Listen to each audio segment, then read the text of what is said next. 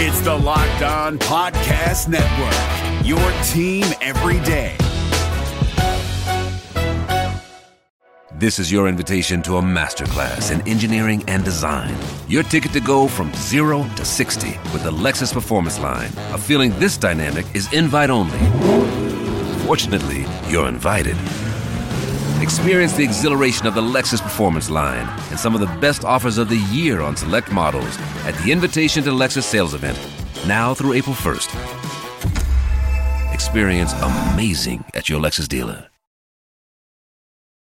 Kyle Krabs here, host of Locked On NFL Scouting. Join Joe Marino and me every day as we provide position-by-position analysis of the upcoming NFL Draft. Check out the Locked On NFL Scouting podcast with the Draft Dudes on YouTube or wherever you listen to your favorite podcasts. Jay Crawford, Adam the Bull, Garrett Bush, and so many big names, it would take me hours to say all of their names.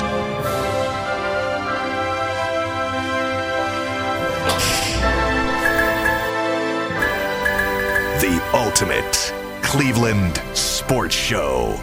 Booyah! Friday, but there's no game on Sunday. Yeah. Whoop. Yeah, about Are you guys that. not going to watch football? I mean, there's still of a lot course of we're gonna football. watch. Yeah, we're going to watch like crazy. There's some good games. I mean, there is. a Sunday without a Browns game to me, though, is about a 4. Yeah. A Sunday with a Browns game is a 10. Yeah, I hear you. But part of me is like, at least you can take a breath a little bit. You know, it's a little more relaxing. I don't breathe. Yeah, well, that's fair. I like having a Sunday off. We're Right? playing baseball. We're going to play baseball Sunday. AJ's got a baseball clinic. Nice. Oh, I thought you were going to play. come on. You made it seem like Be you were serious. playing. I'm like, no. If he's going to play, he better start coming out to my league. Everybody ready for the weekend? Yeah, man. Absolutely. By the way, the Busy weekend. Sunday night game is the Cowboys against the Niners. Yeah, that's going to be fun. That's a really good game. They've met in the playoffs the last 2 years. Both times, it was like Groundhog Day. Both times, Dallas had it deep in San Francisco territory late in the game with a chance to win it, and both times they failed. So we'll see what happens this time around. Yeah. Dallas is a good team. I think this is a real nice yardstick game for them. See where they really certainly stand. is. And it takes you back to the old days. The old Joe Montana, Dwight Clark. Yep.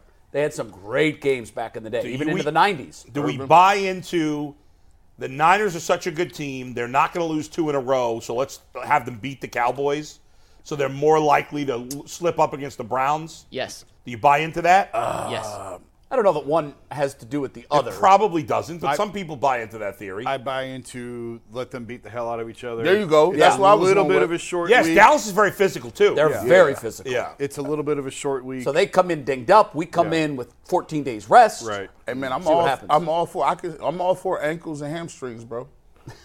You can't get that mad at you, bro. You mad because I said I ain't touching that. Be ankles and careful, G. hamstrings. I ain't touching that. I said I want the Steelers to get the tar beat out of them, and I became all I persona non grata for a week. all I did is mention a part of the body. Can we mention G's wardrobe for a second? Why is he dressed like he's going to a Playboy party? Very simple. We're on WKYC3 today at 12:30. Yeah. So here's the deal. If you want to see that 30-minute exclusive content, you've got to get it on Channel 3. So if you don't know how to do that, it's very simple. If you're in the Cleveland area, you just turn your TV on to Channel 3. You all know where it is. If you're outside the Cleveland area, we know we have a lot of viewers. David in Australia. Yep. India. England. You can still watch us. Somebody sent a tweet to at least me, I think it was to all you guys, from somebody in Scotland, I think, yesterday. I believe it. But if you're outside the Cleveland area, it's very simple. You can either go to WKYC.com, click the Watch tab, or my recommendation is it's super easy. You just put the WKYC Plus app on any smart TV, phone, device, whatever. I don't know if they're available for phone, actually. I know it's just the WKYC app on the phone. Right, It's WKYC Plus anywhere else. Right, there you go. And then you can watch it on your big screen. And you can also watch the UCSS YouTube version 5 days a week on the WKYC Plus app. So, by the way, speaking of McNuggets, I'm embarrassed to admit, but I'll admit it anyway. I went through the McDonald's drive-thru yesterday and had 10 McNuggets. And here's the worst. In honor of beating him in arm wrestling. In honor of kicking his ass in an arm wrestle. And And I gotta say, by the way, they were terrible, and yet I ate them all. Well, you know they're nothing but beaks and claws. Well, right? that's fine. It's everything. Is that actually true? Listen, or is that something that people just say? No, I don't know that. I don't think that's true. I don't know about McDonald's. Yeah. But I know many nuggets. What it is it's the parts they can't use elsewhere. All right. It's like the hot dog. It's snouts and hooves. I hear you. Hey, don't let that ear and nose go to waste. Grind it up, put it in the sleeve, and we'll call it a hot dog. But I, like most people, because McDonald's sells a lot of McNuggets. They do. I usually like them. But they were, first of all, I waited forever. Yeah. This was the longest wait for a drive-thru can't get McDonald's good help ever. anymore. Yes. It wasn't like there was a line. I literally drove up to the machine to make my order. And it's not like you asked for a milkshake at $9.55. It was 10 McNuggets and a fry. They should have those ready to go at any time of day. Well, I want to apologize from my people to you. Yes, you should. My McNuggets family to you. I am sincerely You're better sorry than that, McNuggets. for that inconvenience. Got to get on top of it. Worst McNuggets I've ever had. Well, speaking of McNuggets, he has been working now for about 4 weeks on what he's calling the most intensive, complete deep dive in the history of offensive line play since Noah. I think that's what you're calling it, right? At least on this particular Browns offensive line in 2024, I think it's impossible to find more research 2023, on Mike. this than 2023. Yeah. If you I did spent research on the 2024 offensive line, I want to see it. I've spent 2,024 hours trying to find the research for the 2023 offensive line. He's really group. proud of this, and I think he's put together something that's pretty special. I know McNuggets loves to do research. It's, in his words, you're going to be stunned just how bad some of it is. Yeah. So that's a little tease for that. Jonathan Taylor, do you trade for him? Do you maybe try to fix another position like left tackle or somewhere else? We're going to talk about that. Sean Porter of boxing fame wants to talk Browns. We want to hear him do it. And also keep cut trade. And then we'll get ready for the Channel 3 show at 12:30. And with that, it's back to Mikey McNuggets. Hello again. What's up, guys?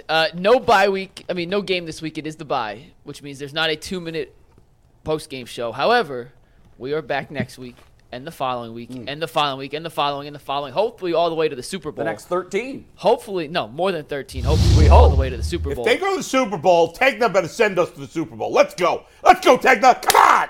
I hope so, but we will be there no matter what. Where is it this at year? every game. That's a great question. Vegas. Oh, Vegas. Okay. Oh, yeah, we're definitely there. Yeah. Oh, yeah. Yeah. Can you see McNuggets at the craps table? I'm a blackjack guy. I am too. I'll meet you there. I'm going to Canada to do some blackjack this weekend. Nice. Why Canada? You can drive right up here to. I'm about to go to some winners here.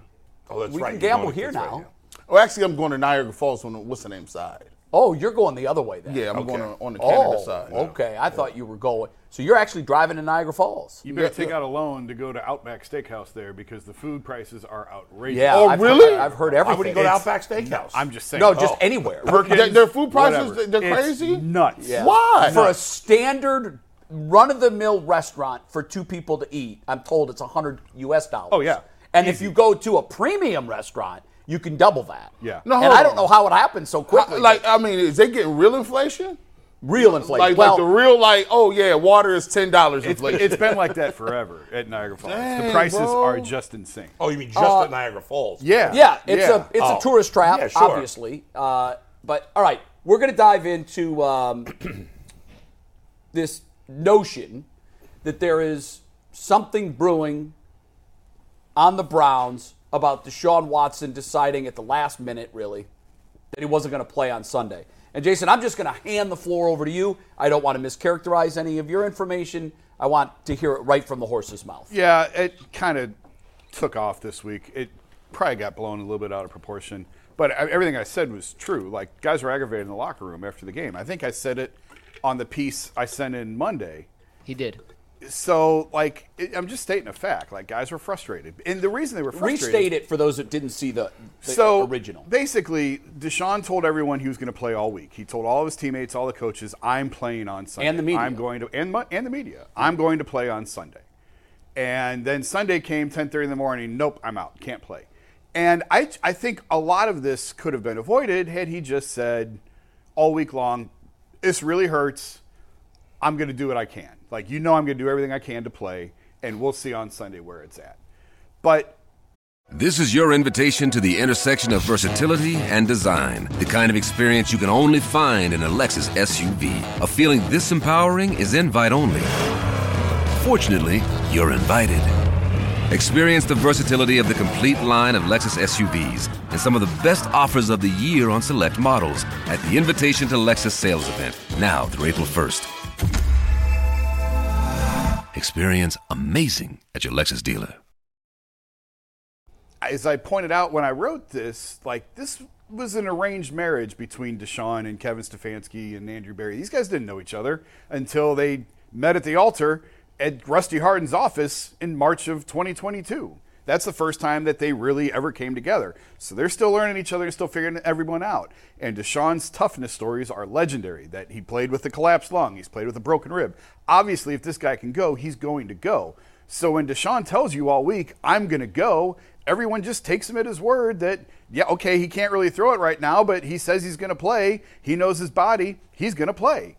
And that's where I think some of the breakdown in communication came. Now, the part that I think is getting a little bit probably stretched and overblown is there's this big rift now between them. I don't necessarily believe that's the case. I think guys were just frustrated in the moment. They got their asses beat in a game that they thought they were going to have their quarterback. They didn't. DTR comes in, clearly overwhelmed, clearly overmatched right from the jump. And not prepared. And the game was too fast for him. It was obvious from probably the fourth throw of the game, this guy's in over his head. And I think it was just more frustration than anything. I'm not trying to sit here and tell you guys that everyone has turned on Deshaun. That's not the case. The only thing I said was there was frustration and guys were aggravated, which is 100% true.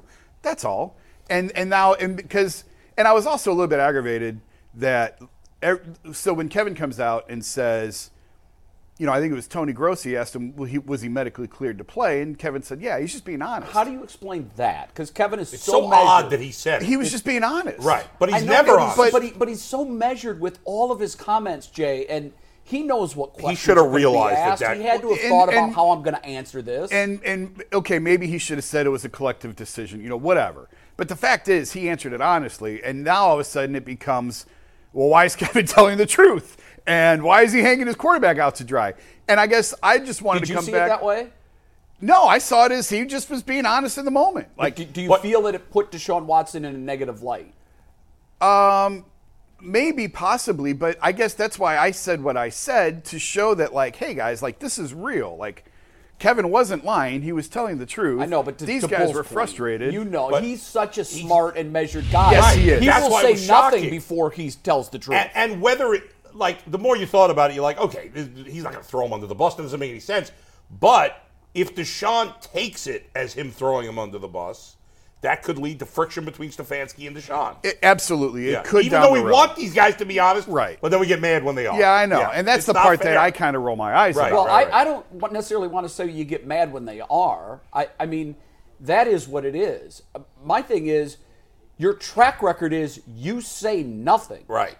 And this time around, you said something that could be construed as being negative towards your starting quarterback. That's true. Why would you put any friction in the single most relationship for any NFL team, head coach and quarterback? That's what that's fair. I still don't understand. Yeah, and I think he just. I mean, we say he chooses every word meticulously, and he never says anything. That's why I can't buy that he slipped. I think he did. It's one of the most important questions he's answered during his time here. And I think he just blew it. I just think but I don't think he blew it.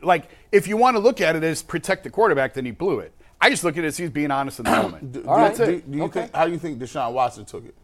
Given the fact of I'm not going to say he had rabbit ears or he's sensitive. Oh, you can say no. I will. Listen, but he's been vocal about protecting himself and correcting the statements when he feels people say something that he don't feel is correct. Do you think he took offense to it, or after the fact, did they have a conversation? You know what? I don't know Deshaun well enough, and I don't want to just make a guess. I have no idea how he took it. I'm sure there's a conversation. I'm sure there was, and especially after, what I said kind of went nuts.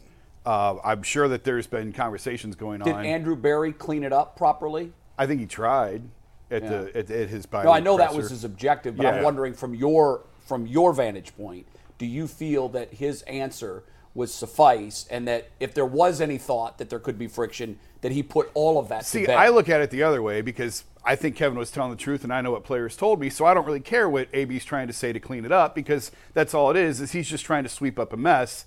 But I know what the reality is. You know what I mean? Like, does that make sense? I do. I understand what you're saying. So I don't really care what he says. I just don't necessarily agree with the first part of that premise, that Kevin was just telling the truth, and now we're going to kill him for telling the truth. His MO is he doesn't say anything. No, you're right. And so right. I think the reason all of us kind of went, wow, wait a minute, what did he say? Is because of his track record. If this was a guy who's been completely transparent and is known for saying stuff like that, I think it rolls off everyone's back. Right. And so that's Kevin being Kevin. But this was not Kevin being Kevin. I think that's the only reason. Right, I agree. And I think the important questions now for the team are, A, is there any friction between Stefanski and Watson? You just said you don't know, and if anybody would know here, it would be you, and you don't. So we'll see. I think it's probably fine. I think it's too early to tell. Deshaun's not even in town right now. Is it fair? And is that's not unusual? Yeah. No, for a player who's But is it fair for the players to have some animus towards Deshaun for not playing? Is that fair? Yeah, because he told him all week he was going to play. Okay. And that's why I'm saying, like, I think that the whole entire week probably looks a little bit differently from preparation, game plan, whatever. If Deshaun's saying the whole time, I don't know if I could play or not. Like, let's get to Sunday and see. You guys know I'm going to work my butt off. I'm going to do everything I can to play, and we'll see when Sunday gets here. But that's not how he handled it. He said, I'm going, like, absolutely definitively, I am going to play. And that's where I think the frustration came from. Right. But I'm sure that, like, we're already. I hate that we're talking about this on Friday, but I understand. Well, I haven't been in all week. If it wasn't a bye week, we wouldn't. Jason, it was poorly timed for that reason. There's two different types, in my mind, of being angry at someone. Right? There are times on this show where we argue, it gets feisty. And you're mad in the moment, right? But then it goes away because it's an in the moment thing. And then there's the mad where it's like, we got to have a conversation a week later because we're pissed at each other. You come in the next day and you're still carrying that. Right. Which one is it? Which one is that? That's a good point, Bull. I would tend to believe it's more the first. In the moment. Than the second. It's in the moment. These guys just came off the field. I'm talking to them 20 minutes after they come off the field, 25 minutes. And they got their asses beat, and they're pissed. Yeah. And I think there's a part of it that's, if you don't have Deshaun Watson, you don't have a chance to win. So those guys go out there, they think they're going to be competing against the Ravens, came off a nice win the week before. You're pumped, you're excited, like, let's go get it done. And then all of a sudden they tell you, oh, we got a rookie quarterback. To those guys, that's an L. Like, they just kind of knew we up against it. And remember, in week one with the Browns or whatever Jamar Chase said. Yeah. Originally it was the Steelers saying the Browns are the Browns. Cleveland is Cleveland. Cleveland is Cleveland, right?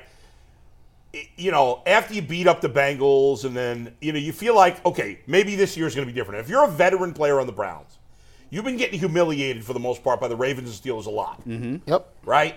And so, especially the Ravens.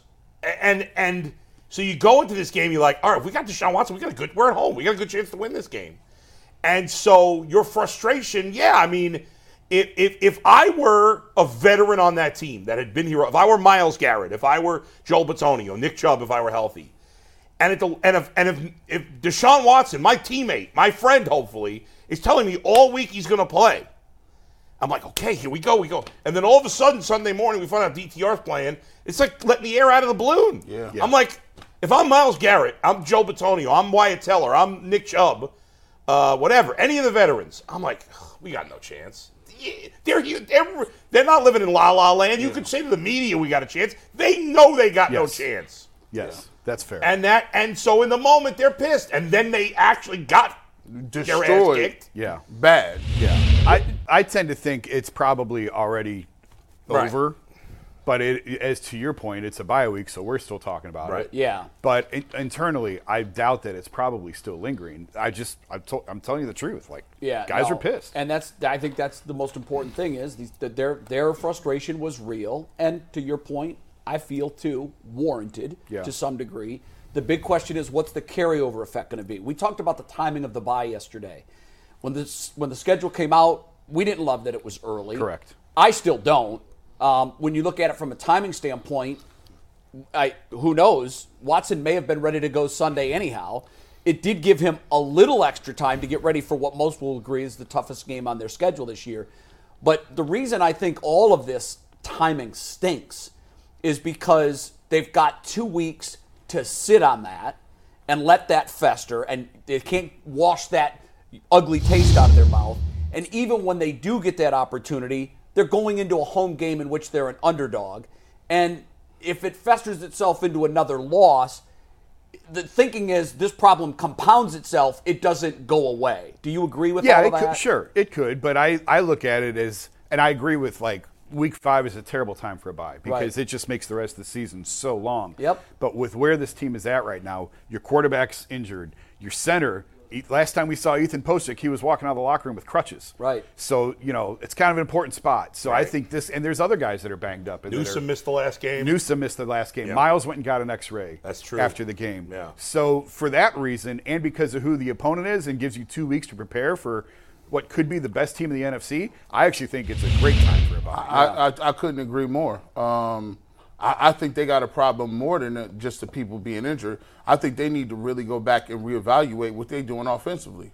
They need to really go back to the drawing board and figure out what is our identity and how are we going to get, like, watching the Cleveland Browns now, it's hard for them getting 5 yards. It's very difficult. Like, how do we take and alleviate some pressure? Because, look, I'm looking at what they got.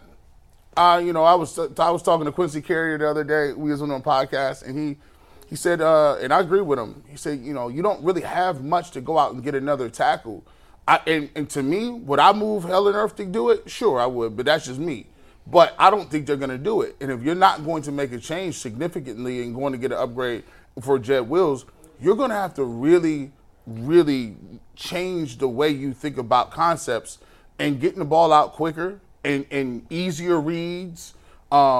Because right now, you can't run the offense that they want to run, and you have the offensive line playing the way they have. Also, you look at some of the concepts that they're running, it's just very basic.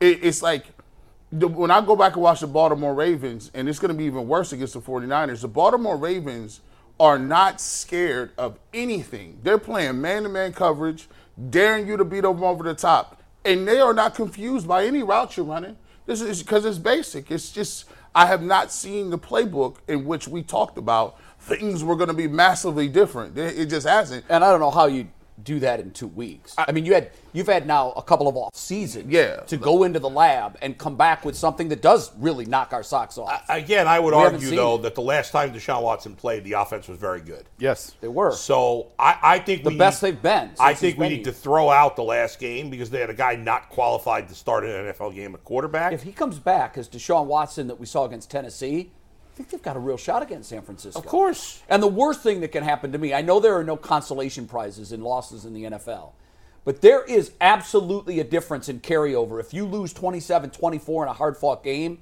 or if you get boat raced again. Yes. Of course. There is a difference. Yes, and if my fear is you get boat raced, this thing could get sideways real quick. This is a barometer. This is, like, to me, I'm looking at it to see if what you're running can be effective against top teams. To me, I'll find out all I need to know about the Cleveland Browns right here playing in this game. If you lose a close game and the defense is hungry, flying around, some of the concepts that you're running look simplified, but you're still moving the ball up and down the field, no holding penalties, maybe you stay solid up front a little more. Win the turnover battle. If you lose 28-20, I ain't going to kill you.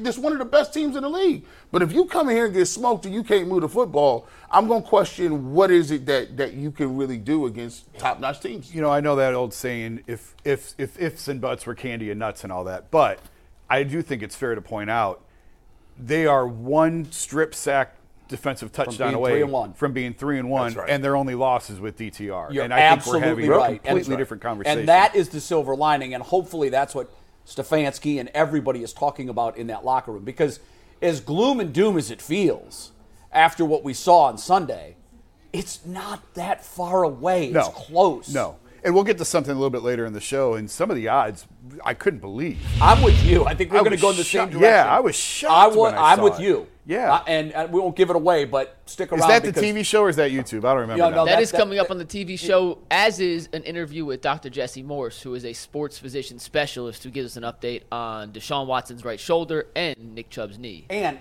that interview's already been done. It was pre-taped. Let's tease the audience for the Channel 3 show. Did we learn anything? At the end of it? Because it's really hard for a doctor to talk about a player when he hasn't examined that. No, but he was good. And G and I spoke to him So we're going to be earlier. smarter for it. Yeah. Because I know typically we work a lot with doctors upstairs at the clinic, and I have many doctors that I call on a regular basis on certain injuries, and they all say the same thing. Look, I haven't seen the screens. Right. I haven't seen the MRI. Yep. I have no way of knowing. There's levels to all of it. Yep. Is it a 10? Is it a 1? I don't know. He talked about, he gave us the answers based on the knowledge that we have. That's public information. Right. Okay, good. And we also asked him about Nick Chubb, too. So that's very good. I'm anxious to hear what he has to say. Very good. All right, you want to go into your offensive line deep dive after you read? Yeah, let's do that real quick. But before we do that, I want to remind the good people out there that if you need any Browns gear for the upcoming season, make sure you check out fanatics.com/UCSS. It has all the best Browns gear on the market. Plus, you help UCSS out on the back end. And real quick, we did a poll result, and I'm going to read you guys the poll result here from our first topic. Whenever we do that, it's brought to us by our dear friends at PCC Airfoils. If you're looking for a job with career advancement and great benefits, well, PCC Airfoils is a leading manufacturer in Northeast Ohio. All locations of PCC Airfoils in Eastlake, Menor, Wickliffe, and Minerva are hiring for all positions starting at $18 and up, plus full benefit packages, paid time off, and a signing bonus. You can apply online at precast.com/careers to learn more. We just asked the YouTube chat, based on the discussion we just had, is it a big deal or no big deal that players expressed some frustration with Deshaun after the game against Baltimore? 69% said no big deal, 31% said big deal. So I think they're pretty in line with us that frustration right afterwards. I got a B for the poll. Of course you do. Okay. You should have had 3 options. It should have been big deal, little deal, no deal. Anthony, let's make a second poll. Deal or no deal? Wants to recount. Yeah, I'm going to avoid making Because a the joke answer there. is it's a little deal right now. It is. There's something there. It's a little deal. Certainly not a big deal, but you can't say it's nothing. No, I think the vast majority would say that it is a very small issue. If 69% said no deal, lunch, then it's definitely not a big deal. That number will be even smaller for big deal. You would think that 69% still are going to say no deal. But if they had an option to say there's something there, but we don't think it's much. Yeah. I think upstairs in the newsroom we had a conversation yesterday about somebody asked, is the media overblowing this? And I said, well, it all depends on which media you're looking at, number one. If you're looking at state-run media like the Browns media, no, they're not overblowing this at all. Nothing to see here, never mind the smoke. However, to say that there's, why would this be, this is a nothing burger, that you can't say that either because you answered the question appropriately. Has there at least been a conversation between Watson and Stefanski? Sure there has. Sure.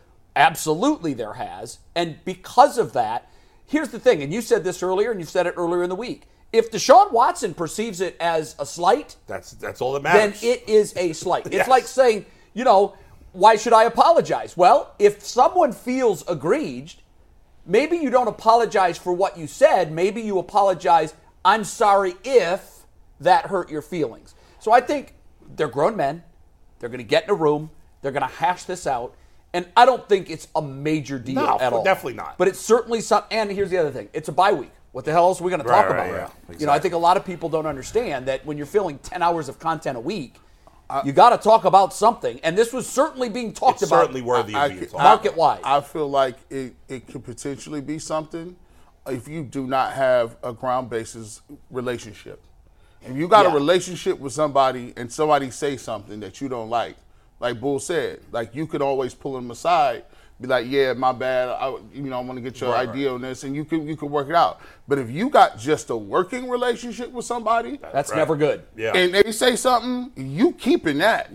You tucking that. Hold on, we don't eat birthday cake together. We ain't even had no lunch, no drinks, no after hours. I don't go to your kids' birthdays. You don't come to mine. Why are you talking about me? Like Marshawn Lynch said about Russ Wilson. I didn't even have that man's phone number. That's right. Right. Like, at some point, you have to have some kind of relationship. Meanwhile, G and I were eating fried chicken and mashed potato bowls together this morning. I hope not. We were. You ate fried chicken already today? That is true. I can't confirm. Oh, my God. I don't Where eat did you at find all fried in the chicken morning. and mashed potato bowls? How in the At world? 10:30 in the morning. So I'll tell you what happened. 2 minutes, Bull. 2 minutes. We got here very early because we were taping the interview with the doctor. Right. So G and I were here really early.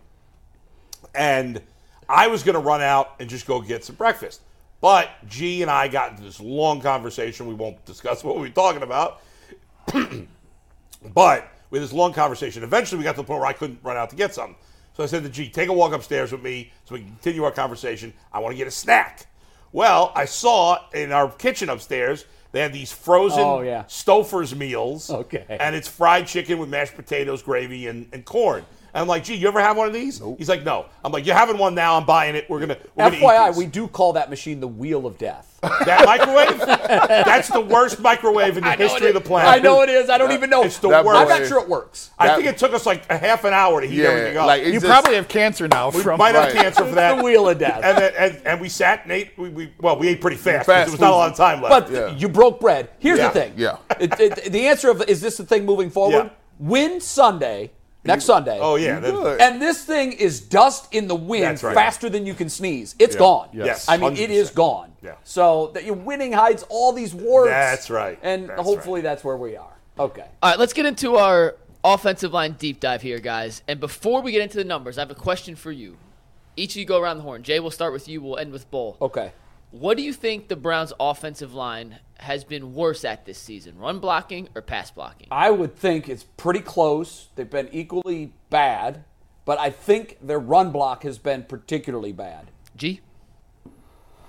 Think of all the long runs they had. They were all cutback runs. As I look down, I think they're really bad at in run blocking. I think they're horrible. Jason? I think I know the answer because Mike and I were texting a little bit this morning, so I'm going to say run blocking. Oh, okay. It's funny. I was going to say run blocking. I'm shocked because you two have been talking all week about how this team was made to be run blockers, and now you're saying they're worse against the run. Well, I think they were. I mean, when you have Nick Chubb and you're building a line, you are building a line on the run block side. But I expected you guys to say passing. Well, listen, the answer if I had a blindfold over my face would be, well, certainly they're better at run block. But I can't take the block. I'm watching, and what I'm seeing is what they're supposed to be good at. Yeah, they haven't been. I'll say so, but that's what I thought. Run. So we're a clean sweep here, Mike. So we're going to present the numbers. Okay. And we're going to revisit that exact same question afterwards. All right. Okay, so we're going to do it like this. And we'll start. The three systems I use for certain graphics, and it's going to be the first one we see, comes from ESPN, PFF, and SIS, which is a sports information system, does all the analytics. Ben Baldwin puts it all together. Right. And we're going to start with the Browns' run blocking composite score. So this takes from three different sources. The top score is 100. That's the best. According to PFF, the Browns' offensive line, regardless of which five guys it is, that unit has graded as a 21 overall through 4 weeks, according to PFF and run blocking. ESPN has at a 40. SIS has a 56. That is 25th overall in the league. Now, before we move to the next slide. What is 25th overall? Their total composite score, which is a 39. Okay, so their that's total what we're not composite seeing of a then. 39 is 25th in the So league. they rank 25th out of 32. Yeah, out of 32, so the number correct. that we're not seeing there is the the composite. average. Are you 39. averaging those? Like, did you average the 21, 56? That's what he's doing. Yes, So, that's the Mike, average. Yes, all three of those scores are based on the 0 to 100 scale. correct. So that's kind of weird. That You'll see some big variations that's depending on huge the system. variation. Yeah. Yes, and that Well, is again, we've talked computer about data. this not being a science. It's not a science. I mean, it's just not. Yeah, and that Now, stuff I think is- SIS weighs more on statistics, where PFF weighs more on eyeballs. Am I right? Yeah, the SIS system is simply numbers. Yes. It is not a single human eyeball. It's like the BCS in college football. Exactly. Okay. As opposed to So the other that's two, fraudulent. which takes SIS into is Well, I fraudulent. mean, you can glean something from it, but what you're not it's just what we learned from Sam earlier this week if you just looked at the box scores, you lose all context. That's right. That's what the SIS number Yes. is. They're strictly crunching numbers. And the SIS is the highest of the three numbers for the Browns. And keep that Right. in mind for when we see pass blocking. And offensive line play is the trickiest of all because most people don't watch offensive line. Most people don't even know offensive line. Most people don't know how to watch offensive line. They don't know what are they're they doing looking up at. there? Like they just did you give up a sack or no? So that's the composite scores. Now here's the deep dive into the run blocking from the offensive line. And this I found fascinating. Yards before contact, an important stat leading to any good running back. You can take it here full, Steve. In 2020, the Browns' offensive line averaged giving their running backs 2.39 yards per carry before contact. That was 12th in the league. In 2021, same number, 3.39. It was 10th. In 2022, it was 2.48, which is 4th. This year, they're currently ranked 6th at 2.72. However, Ford's 69-yard run against Pittsburgh, he was untouched. Right. If you take that one run out of the equation, the number drops to 2.06, which ranks 27th out of 32. Now, I know it's 4 games. That's why one run has such means a dramatic skew. Exactly. So far this season, outside of one run, and I know it's not fair to take you one can take run that out out. of the equation. If you took the reason that's not fair, Mike, is because if you took one run off of every team, it might lower everybody. There are actually some analytics systems that do this. They take the best 3 out, the worst 3 out, and then look at everything else. I'm curious. So there's 100, real quick. So at that number for the 2.72, 103 carries. So if you take one, you're still getting a sample size of 102 carries. So 25 carries a game. 2.06 yards per So they've actually been very good. Contact. No, it's 27th in the league. I'm sorry, the 2.06 without the run. It's very bad. Again, but again, that's not fair because if you took out that one run from every other team, yes, where take would they out rank? every team's home run. Yeah. Granted, I was just giving you guys context. Right, okay. And you can see the difference. What one run does, it drops it by 0.6 yards. Mike, I'm curious. Yes, sir. Did you separate the yards per contact with Nick Chubb and the runs without Nick Chubb by any chance? I did not, but I could actually pull that up. I would be do have a about that, spreadsheet with that. Let me get to that at the very end, and we'll revisit that only because I have to pull up a spreadsheet. All right, we'll go to the next one. Now we're going to talk pass block before we get to individuals. Now remember, SIS was the highest graded score when it came to run blocking. Right.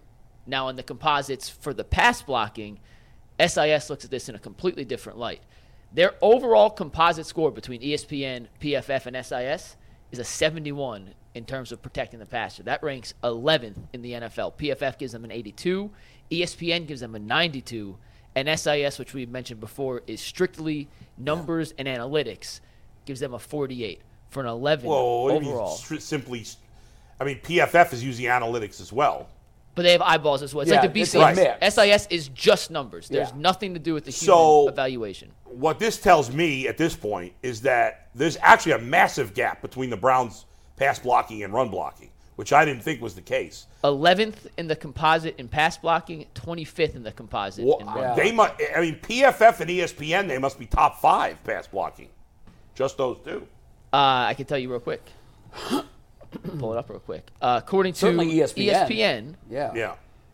And here's this chart right here. In the run blocking composite for ESPN, it just ranks them by composite. I apologize. Right. But I can but you can see based on the numbers that they're on ESPN and PFF, the Browns are clearly in the top, at the very least, top 7 They're or 9th 8. on ESPN and pass block. 9th on ESPN. Okay. Wow. And what about on PFF? 92? Oh, no. That was PFF 9th. On ESPN, they are Got to be top 5. 3rd. Third. Behind All right, so Kansas City. And so the Browns are pass blocking a lot better than we think they are. According to ESPN. Yeah. And PFF. And I think my other takeaway is, yes, they're pass blocking a lot better than we thought. Yeah. But the other thing was the gap between pass block and run block is a lot bigger than I thought. Yeah. I mean, I thought both were mid to below, and they were going to be close, but the run block would be worse. It's opposite ends of the spectrum. Here's what I'm wondering with the run blocking grades. Does the tailback have any impact on it whatsoever? Like, are you looking strictly at the blocking schemes or the result of the play? I would think the running back does have. It does. I would assume it does. SIS definitely does. And from my experience, when you're grading offensive and defensive linemen, they take no account of what happened with the play. Like, Well- if say, for instance, we watching film, we don't even watch the running back. The back's gone. No, based on that, yes. But in terms of yards before contact, the running back factors in.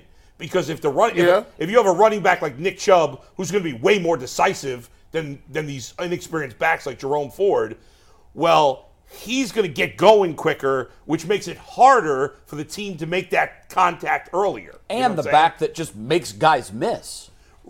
Yeah. If you put your foot in the dirt and you get to a corner before someone else because you have the speed to do that. Yeah. Like Ashan or however he's pronouncing his name now. Achan. Like, I imagine that he can do that as well too. So the Jerome Ford 69-yard run against Pittsburgh, he was not touched.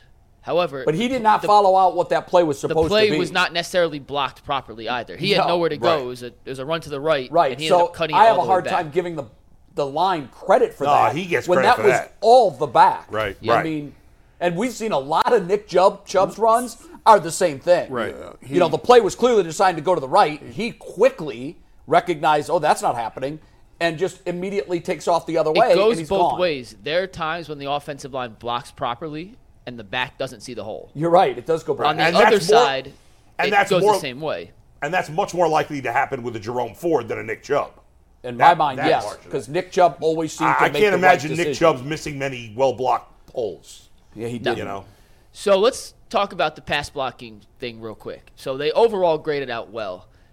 But when you look at the other side of the numbers. I don't know. Did the run grade out well? No, the run did not grade out well. I thought you said overall they graded out well. Overall graded out well is pass. On the pass block, yes. Some of the numbers are weird. Now, Browns quarterbacks this season, these are all quarterbacks with at least 30 pass attempts, which eliminates guys who have just played garbage time, essentially one start. Right. DTR had 3.23 seconds before he released the ball in the game against Baltimore. Now, this is out of quarterbacks with at least 30 pass attempts this season. It's the second highest time to throw in the entire NFL. Yeah. Deshaun Watson, one below, third, 3.14. You combine those together, the average of a Browns quarterback to throw this season is 3.19 seconds. Now, you could look at that two different ways. Yeah. Are they holding onto the ball too long? Yes. Is the offensive line actually giving them more time to throw than we give them credit for? Is that elusiveness from the quarterback? Are they not being confident in their first reads? Is Kevin Stefanski calling plays that are taking too long to develop? It's probably a combination of all the above. Or the wide receivers just aren't getting separation. That also could be a factor. I think the DTR you got to just completely take out of it because it's the reasons for that is very different. He was in over his head. He didn't really know what the hell he was doing. But that time to throw shows you he had time. Yeah, he was getting time. Right. And that a lot of the Browns sacks are on the quarterback for holding the ball. We've suggested that all year. Yeah, I mean, I'll go back to what I said last year when they moved from Jacoby to Deshaun. A lot of the linemen were used to the ball coming out faster. Yeah. And when Deshaun, and this isn't a knock on Deshaun, this is part of what makes him great. You're right. Is the fact he can hold it, let things develop, let things play out, and buy extra time with his feet. Yes, but when you're a lineman, it doesn't feel that way. You're going 1001, 1002, 1003. Where's the ball? Why isn't the ball out? Right. Yeah. So it's harder for the lineman to adjust to that type of style, but it's just how he is. Like that's part of what makes him great. Yeah. That's when I've mentioned a number of times. Well, the Bengals went to the Super Bowl with a bad offensive line, so maybe the Browns can do the same thing. The thing is, Joe Burrow. I don't know about this year because this year's been a mess.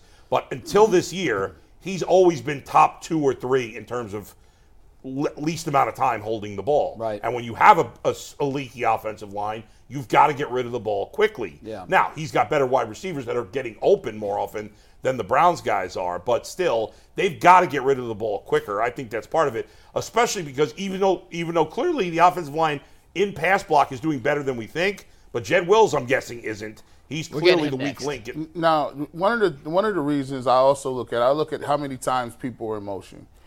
When you look at the Cleveland Browns and you look at the top teams with guys in motion, pre-snap and post-snap, you look at the Kansas City Chiefs, you look at the Miami Dolphins, you look at the Chargers, they're all in the top 10.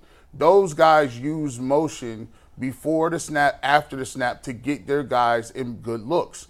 When you watch the Browns, they come out and they're probably middle of the pack to lower in the league and motioning guys, moving them around. If you look at it, they come out with, 13 personnel. They come out with 11 personnel, and guys are just, on the line of scrimmage. And when you watch the games, and I go back and watch the Bengals, I go back and watch the Ravens games, even Tennessee to a certain extent. Tennessee played some zone, and they found some things they can exploit. But when you watch the Ravens game and you watch some of these other games, the corners are quick twitch athletes that can deal with whoever you got. DPJ, Elijah Moore, they're taking man-on-man coverage. And then when you look at some of the concepts they're trying to run, you're looking at high-low concepts where you're trying to influence a linebacker to either throw it, make a decision and throw the ball in front of them or behind them.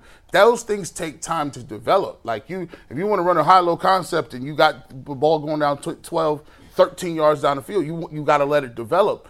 And the problem is they don't have any gimme, simple, quick, cherry-picked stuff that every team runs. Right. And it's just too hard to run those plays if you're not creative You said enough. on the Catch-22 or on the All-22 that you noticed that all day long Njoku was running open. Yeah. If you did some of that bread and butter stuff, he would chip. And they were actually even helping on Jed Wills. They kept David Njoku in, and he would chip and then release.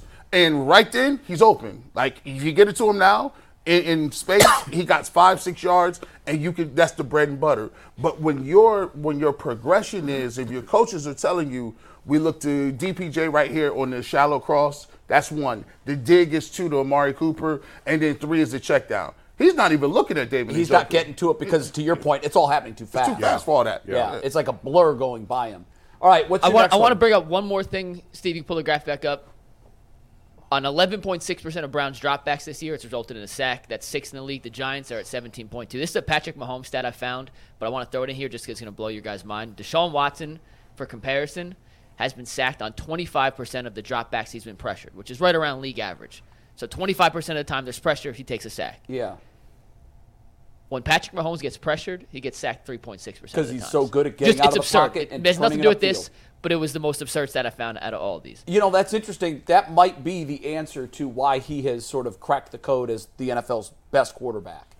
And I know Lamar can do that too, but I think Patrick has the better arm. But we saw it on the Sunday night game on the 3rd and 22, in which, by the way, the referees missed a clear holding on Kansas City. That holding was crazy. My God, he held that guy all the way down the field. They missed that. But on 3rd and 22, everybody's got their man, and we talked about this on why you don't necessarily want to play man with a running quarterback. All of the corners and safeties had their backs to him. By the time they knew he was running, he was at the first down line. Yeah. And Right. I think that stat right there drives home, maybe more than any other, why this guy is just so elite. He just doesn't take sacks. On the flip side of elite, we got to talk about 71. This is tough. And there's 2 graphics. We'll do them both, and then you guys can react. We'll start with the PFF grades, which, once again, we have proven is not a perfect science, but it's really the only apples-to-apples comparison where you could rank up other guys you're not watching. So there's no better way to unless you're watching every player on every play individually, there's nothing better in my opinion. But go ahead. So overall, he has a 45.4 grade this year. That ranks 95th out of 104 qualified tackles. His pass blocking grade, a 53.8. That's 74th out of 104. One of those pass blocking tackles did not actually block on a run play. His 44 run blocking grade is 101st out of 103. He's allowed 18 pressures through 4 games. That is 4.5 pressures per game. He's on pace to allow 77 pressures this season. Now, Bull's going to ask, well, what's the context? What's the most pressures that guys allow per season? Well, last year, Ed Ingram of the Vikings led the league with most pressures allowed, 63, 14 less than Wills is on pace for. In 2021, Alex Leatherwood, who's now on the Browns practice squad, led the league in pressures allowed with 67, 10 fewer than he's on pace for this season. In 2020, Jawan Taylor, the new right tackle for the Chiefs, led the league with 58 pressures allowed, and in 2019, Nate Solder of the Giants led the league with pressures allowed with 56. So even in the last 4 years, the most pressures allowed is 10 fewer than Jed Wills is on pace to allow. He's on pace to not just be the worst in the last 5 years, he's on pace to be the worst by a lot. It might be the worst ever because we both thrown so much, who knows. Mike, how does he compare to the rest of the Browns at this point, the rest of the Browns linemen? We'll get to them. We're going player by player, so we'll get to that in 1 sec in terms of pressures allowed. I have that for all 5. Could you tell me just? It is significantly more. He's allowed 18 pressures? Correct. The next highest is 8. And now, So what about the other 4 guys combined? Is it more than 18? Yeah. Okay. Yeah. now, But There's 4 other guys. And real quick, before you go, I got 2 more things on Jed Wills. So he's allowed 36.7% of the pressures that the Browns as a team have allowed. That's the 3rd highest individual pressure rate compared to their team the entire NFL. You would expect that it would be 20% for all 5 guys. Exactly. And I mean, if all things were equal. Right. And so he's allowing the pressures of almost double. 2. Yeah, right. And then one last stat, and I'm not exactly sure the formula PFF uses for the pass block efficiency rating. Trent Williams and Penei Sewell of the Lions both have 100s. They lead the league through 4 weeks in pass block efficiency. Jed Wills is a 93.7, which ranks 82nd. So even a 6-point gap from 94 essentially to 100 drops you down 80 82nd out of how many? 101. I'm just guessing that the way they're getting to that number is how many pressures you allowed per dropbacks. Right. And the way you get to 100 is you have allowed 0 pressures on the year. And remember, if you're 82nd, that means you're a lower tier 3rd tackle. That's what you should be. Yes, not a starting left tackle. Lower tier. Well, that's counting guards, centers, everyone, right? That 101? No, that's just tackles. That's just tackles. That's just, oh my Yeah. God. That means in heaven. And that's your left tackle. That means you're a subpar 3rd stringer. Or a backup. Now here's what And that's why when I said on Monday, this line's going to get someone hurt. I'm going to say this, and Andrew Berry has to answer for this, bro. Yeah. Like, it's not the fact that you draft him and you whiffed on that. It's the fact that you gave him a 5th year. Well, it's what we said to Chris Rose yesterday. You're doubling down on a bad mistake. Like, what are you watching that says this is okay? He's getting worse, though. That's regressing. He wasn't this bad as a No, rookie. to your point earlier this year, Yes, he was manageable. Yes. He is not manageable I thought right his now. rookie season was the only year he was okay. I thought he was serviceable as a rookie, and he's gotten a little worse each year, and now he's fallen now off as a bad cliff. as anybody. He's fallen off a cliff. Yes. And then Why aren't they seeing this? Oh, they are. And then You can't proceed like this, Jay. You're going to hurt your $230 million quarterback. But No, he that's fair. compounded it by giving Jack Conklin a deal when they knew he was hurt, injury prone. Yeah. Knew it. So you now have an albatross at your tackle position, and you're trying to figure out how to keep your $230 million quarterback upright with a shoulder injury. Yeah. Good luck with that turnstile. In the whack-a-mole game, last year it was the defensive tackles. This year it's the offensive tackles. Are we doing the trades conversation soon? We probably will save that for Monday. I'm Okay. guessing time-wise it'll be a Monday conversation. Because they need a left tackle, in my mind, more than they need a running back. I agree. Well, nothing drives that home more than these numbers. Yeah. I actually was going to answer that question, the trade. Yeah. I don't need a running back. What good is a running back if you don't have a line? It's not glamorous, it's not sexy, but they have got to do something at left tackle. And I know Chris Rose said yesterday, there's no left tackle store. I get that. Go get one. Yeah, right. Whoever you get is going to be better than this. Yeah. All right.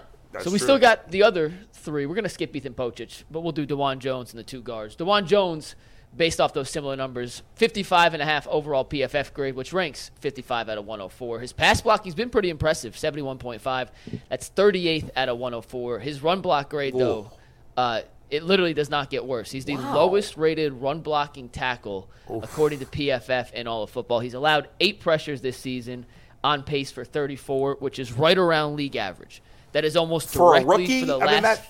mean, the run block numbers. You take are that a and run to disaster. the bank with the rookie. The 34 pressures. Yeah, but I don't want to be dead last in anything. No, the run block rate is horrible. Gee, why would you suppose?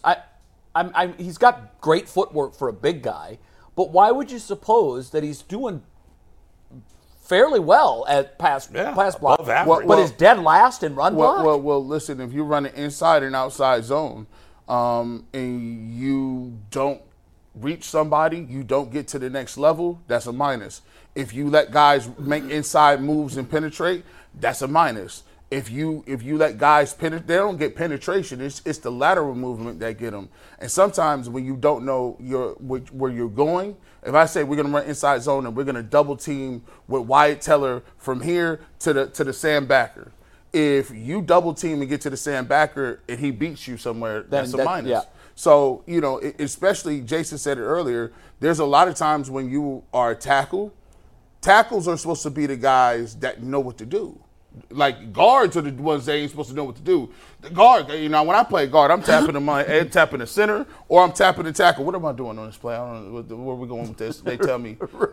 Our center was like a Rhodes Scholar. And Jay said that's happening a lot. Oh God, in the run game, it's tough. Yeah. Now the last game, honestly, I didn't watch it as much in the Baltimore game, but the Tennessee game, DeJuan seemed to know his assignments a little bit better. I think it was the Pittsburgh game where it was almost every play. Why it was in his ear telling him what to do and where to go. Yeah, so it was constant. On the run, and plus, too, I've been noticing on the All-22, it's the Nick Chubb effect. These guys are getting to their initial blocks, but letting them go. Yeah, not holding They're not sustaining blocks. By the way, there's holes that guys can run through, and it's just one guy. It ain't like everybody getting blown up. It's one guy missed a guy, or one guy takes one. It only takes one. Okay, so I'm curious.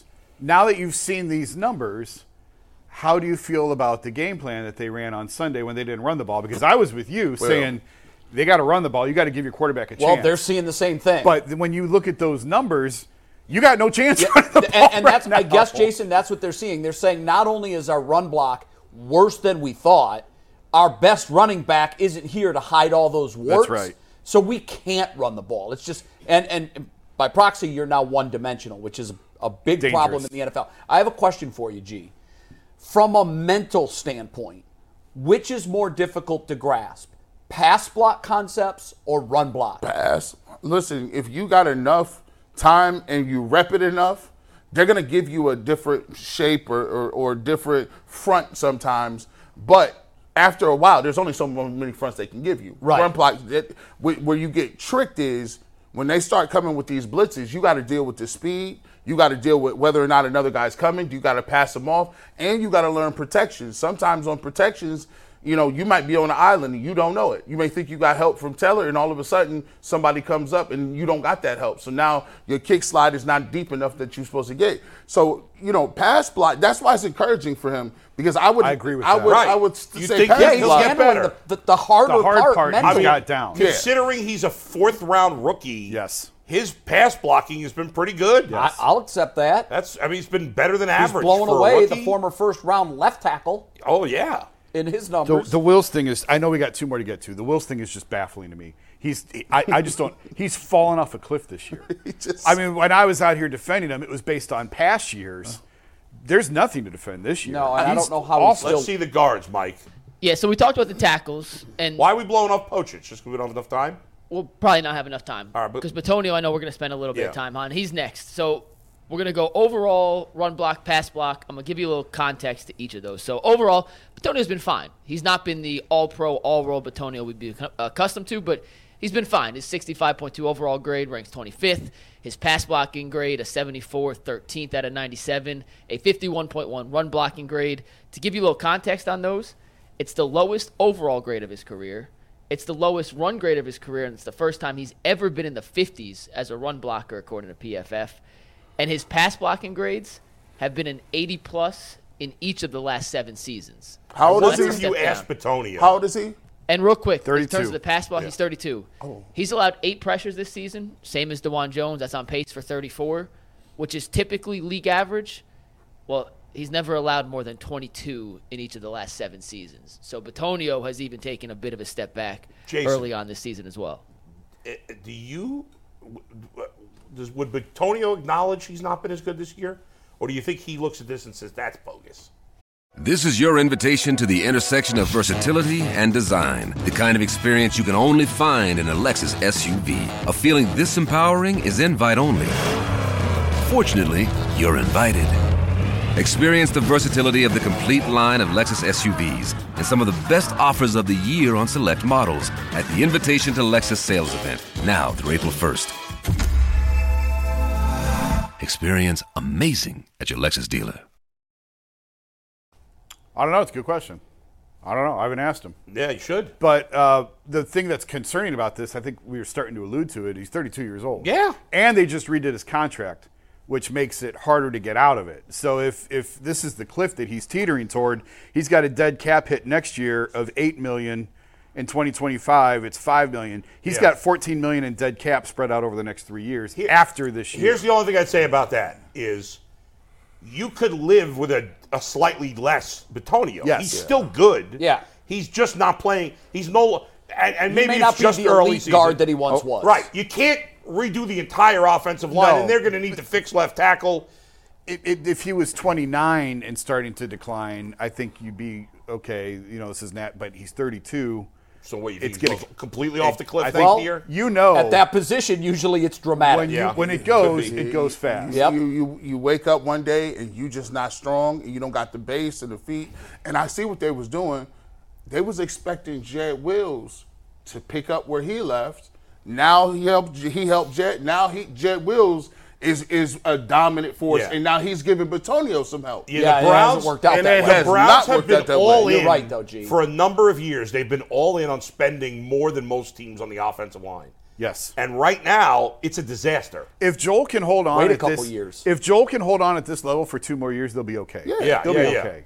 It's the concern of where's the cliff. Yeah, right. If the erosion continues, like if he can hold this, but oftentimes we've seen at that position, right? Like you said, you wake up and all of a sudden it just is going downhill. And the question is, it's only 4 games, so it's a small sample size right now. Does he get back to where he's been the rest of the year, or does he keep going down? I also think it's fair to say offensive line is about trust. That's why they are the tightest in the group, right? They hang out, you look at Bitonio, I just don't think that he has faith in Jed Wills. I don't think he has faith when he has a twist or a text.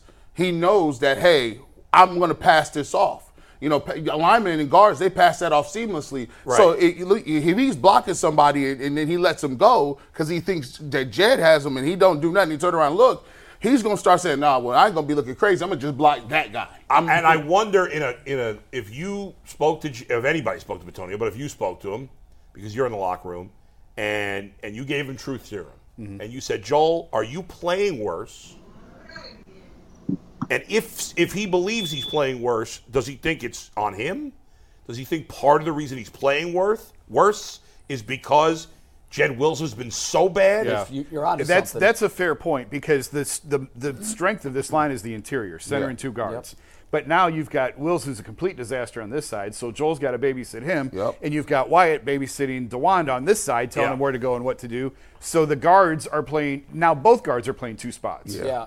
And now that makes perfect sense. Right? I mean, it's got to be some it's part of the obvious factor. that Wills has gone way down really quickly. And if he's got to spend more time cleaning up his messes, he's going to grade less than he has been. Because he's not worried about his guy. He's worried about the entire side of that line. And now maybe Pochich doesn't play. We got last one. We'll save the Pochich stuff. Maybe that'll be an overtime nugget I give out to our members of the Ultimate Cleveland Sports Show. But we got Showtime No Sean overtime Porter today. coming up in a sec.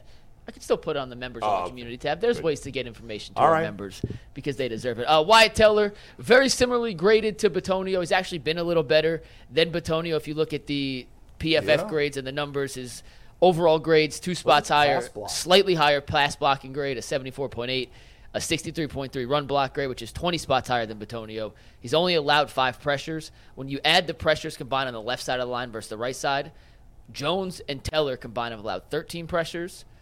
It's 26 between Wills and Bitonio. Most of the pressures coming from the left side, which is not ideal for a quarterback. I gotta believe Wills is factoring into Bitonio. I think you're right. And Teller isn't having to provide as much help to Jones, right? Especially in the passing as game, Bitonio is to Wills, right? Especially because Jones has been really good in the passing game, right? But what's really interesting about Wyatt Teller there, Mike, if you bring that back up, is that more than anybody else on this line, Wyatt Teller has, in his career here, has been a way better run blocker than pass blocker. Yes. Yeah. Way better. He's been like an elite run blocker and a solid pass blocker. But this year it's different. This year he's been his run blocking, it's not bad. I mean, it's not terrible. His pass block is almost top 10% of the league. For context, it's his highest pass blocking grade of his career. Yeah. And his lowest run blocking grade since 2019. Well, and where has Jones been strongest this year? In the pass block. In the pass game. So he's having to worry about helping him less and it's allowing him to be better at his position. That's why I always say, when it comes to the offensive line, you're as good as your weakest link. That's right. And right now, that weak link is very weak, and it's pulling everyone else down. Wills is killing them. Wills is killing them. They've got to make If a you move. replace Jed Wills with an adequate, not great, adequate left tackle, they would be way better across the board. And by the way, I think he's adequate. I'm not 100% sure at this point. And it's just not the tackles. It's the tight end too. You have to chip more, so he's out in less routes. People say, "Where's Njoku at?" Well, he's helping block. Yeah, that's where scheme comes in. Yeah. Okay. Hey, Prime members, you can listen to this Locked On podcast ad-free on Amazon Music. Download the Amazon Music app today.